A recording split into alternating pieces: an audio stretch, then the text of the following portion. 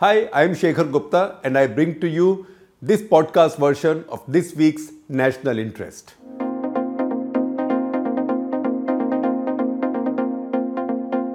As I had told you last week, I'm taking my customary couple of weeks off from writing National Interest at the end of the year, holiday season, Christmas time, all of it. What I'm doing instead, it's not as if I'm not doing any work. What I'm doing instead is also reading out to you a few of the more important, what I consider more important national interest articles from the era, Modi era, after the beginning of the Modi era, that is the summer of 2014, but of the era when we did not give you the video version of national interest. And I thought now that we were working on a book on a selection of national interest articles, mostly the political articles from national interest, which is the bulk of the articles, although as you know, we dabble into many things from often into foreign affairs, international affairs, sometimes into economics, society, but occasionally also sport and movies. That said, I'm sharing with you, I'm putting in the video form now for you some of the key articles we wrote marking the rise of the Modi phenomenon, and leave it to you and to your judgment to figure out whether we got something right or something wrong. So this one takes you back to the very early months of Narendra Modi as Prime Minister in his first term. You remember 26th of January 2015, Barack Obama was the chief guest on Republic Day, and that was around time after the parade, that was around time that pictures appeared with some photographers that enlarged and showed us that the pinstripe suit that Prime Minister Narendra Modi was wearing had his name. Those pinstripes are basically his name knitted into the suit. And that became a controversy. He was called vain, he was called wasteful, he was called a spendthrift, somebody who's using expensive gifts and flaunting them, etc., etc. He faced a lot of criticism. He, as you would remember, in response, got rid of the suit. He got rid of the suit and then auctioned it for charity. That said, we had taken note of the controversy when it happened in the week that it happened. So this is the national interest article that got published in that week on 29th of January of 2015. And the headline was, Modi is what he is and he is wearing it on his sleeve. As you know, we analyze, we look at political signals out of all of these events. And that's what we did in this case also. So the headline was, Modi is what he is and he is wearing it on his sleeve. How would R.K. Lakshman, the cartoonist, have commented in a cartoon on the excitement over Narendra Modi's exclusive pinstripe suit on the eve of Republic Day that drew more attention than the nearly 4,000-word joint statement on the visit? He could have, that is R.K. Lakshman, he could have drawn Modi clad in the same fabric, saying something like, stop wasting time looking for any fine print. Read my lips instead, because as my American buddies would say, you ain't seen nothing yet. That is Modi talking in the cartoon. I had asked in a national interest not long ago, and that's the national interest of which I gave you a video version just last week. I had asked in that question if you had ever seen a leader who resembles his mask as much as Modi does. The idea was not to pun on the old BJP controversy where Govindacharya had dismissed Atal Bihari Vajpayee as a mere mask or mukhota, thinly concealing the reality of the BJP and RSS. It was instead to make the point that unlike Vajpayee, Modi represented the true face of the BJP and RSS and did not pretend to be something else. With Modi, we had then said, you remember from the last video, we had then said, the man you see is the man you get. Like it or not, there is no pretense or hypocrisy. So it is, and it will continue to be so, with his love for what he sees as good clothes, as his own fashion statement and style. Remember, we wrote this in January 2015. See how it's played out in the intervening 9 years. Pinstripes woven into the fabric in his own name may sound like an excess, even exaggerated vanity or narcissism. You are entitled to the fashion writer's criticism of his choice and style, but it is silly to be surprised. He has already set a pattern, changing more outfits in a day, particularly on a special occasion or at a summit meeting, than stars do in a Tamil film song. He has flaunted a customized choice of colors, even so bright as to be unknown in our understated political tradition, all to suit the occasion. Remember his neon red base coat in Bangalore to celebrate the successful Mangalyaan launch with ISRO scientists? On the Japan visit, the whisper on the sidelines was that he changed more outfits in one day than our ambassador there changed saris in the entire trip. But then the ambassador is merely a state civil servant and should remain so. Modi sees himself as a mass leader, a brand made for media, from TV to Twitter, from selfies to Facebook. He sees no issue wrapping it in livery that, in his view, enhances his brand.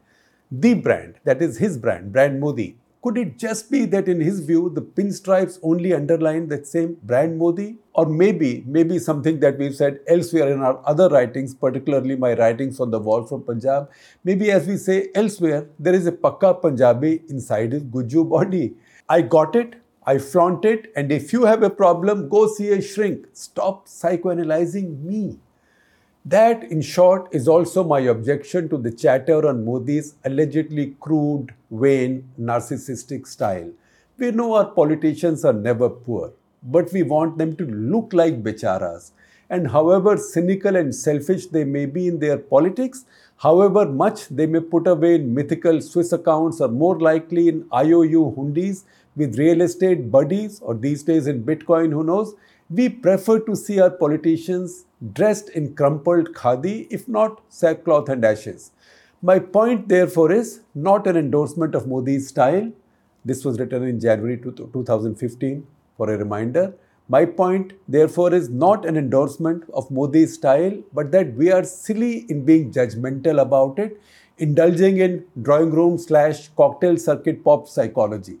Not when so many of us in the same self-styled upper crust, self-styled is a pun, intended pun, so many of us in the same self-styled upper crust go around dressed in stupid pastel trousers, little bag dresses, never mind what our bodies, whether our bodies are designed to fit those or not, flaunting those awful Louis Vuitton bags and accessories, so bad and so expensive that the more apt way to spell and pronounce Vuitton should be an unprintable Indianism starting with a C, which you need filmmaker Vishal Bhardwaj's cheek to unleash. If you still haven't figured what I'm talking about, check out Ishkia and the C word and add a sulfate to it. Let's take that argument forward. Each of us, let's list our top 5 political personalities for poor taste in dressing and lifestyle. I suspect there will be quite a bit of unanimity there. Mayawati with her pearls and purses, Ambedkar with his often poorly fitted suits, Balasaheb Thackeray, late Balasaheb Thackeray, with his white wine, and now Modi with his neon-based coats and custom-woven pinstripes. Then list those who we think are people with good style. Remember, who's we? I'm talking about we, the self-styled upper crust, right? So remember, that's qualified. Now, who are the ones we see as having good style as politicians? Vasundhara Raje with her silks and jewellery, late Jyoti Basu with his love for the revolution and single malts, Arun Jaitley with his cashmeres and Patek Philippe watches, late Rajiv Gandhi with his Gucci shoes, Mont Blanc pens and exotic holidays, Kamal Nath with a jar of Harrods cookies while clad in pure khadi on Chhindwada's campaign trail, even Anna Hazare recuperating at one of our most expensive corporate fat farms in Bangalore, as if fasting was not good enough to detox and lose weight for a Gandhian. There is a twin hypocrisy here. The moment somebody rises in politics, we want them to be in modest political garb. Never mind the Lanvin undies inside or Harrods cookies in the car. And second, we draw judgment based on where somebody came from. A Nehru or Gandhi, born in riches, dump their old style and luxuries, adopt khadi and become icons of humility. But what about someone with utterly humble beginnings who has now tasted success and thinks he can afford to live it up a bit? That outrages us. That angers us. Arey, ye kahan se aa gaya? Where did he come from?